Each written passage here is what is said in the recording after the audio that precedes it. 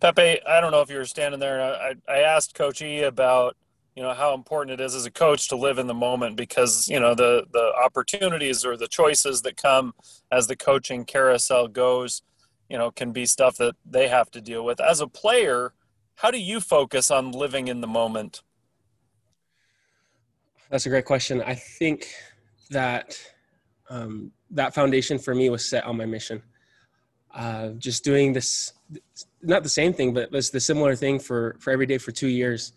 Um, if you start to think about, how much longer you have left, you start to think about family back home. Your mind starts to go to wander, and I recognized really fast that I needed to focus on this week, even the end of the day, tomorrow even. And so that's for me has been my foundation, and it's been perfect to lead into football because you have to take each opponent seriously week by week. Can't look too far ahead, especially when it comes around to bowl season.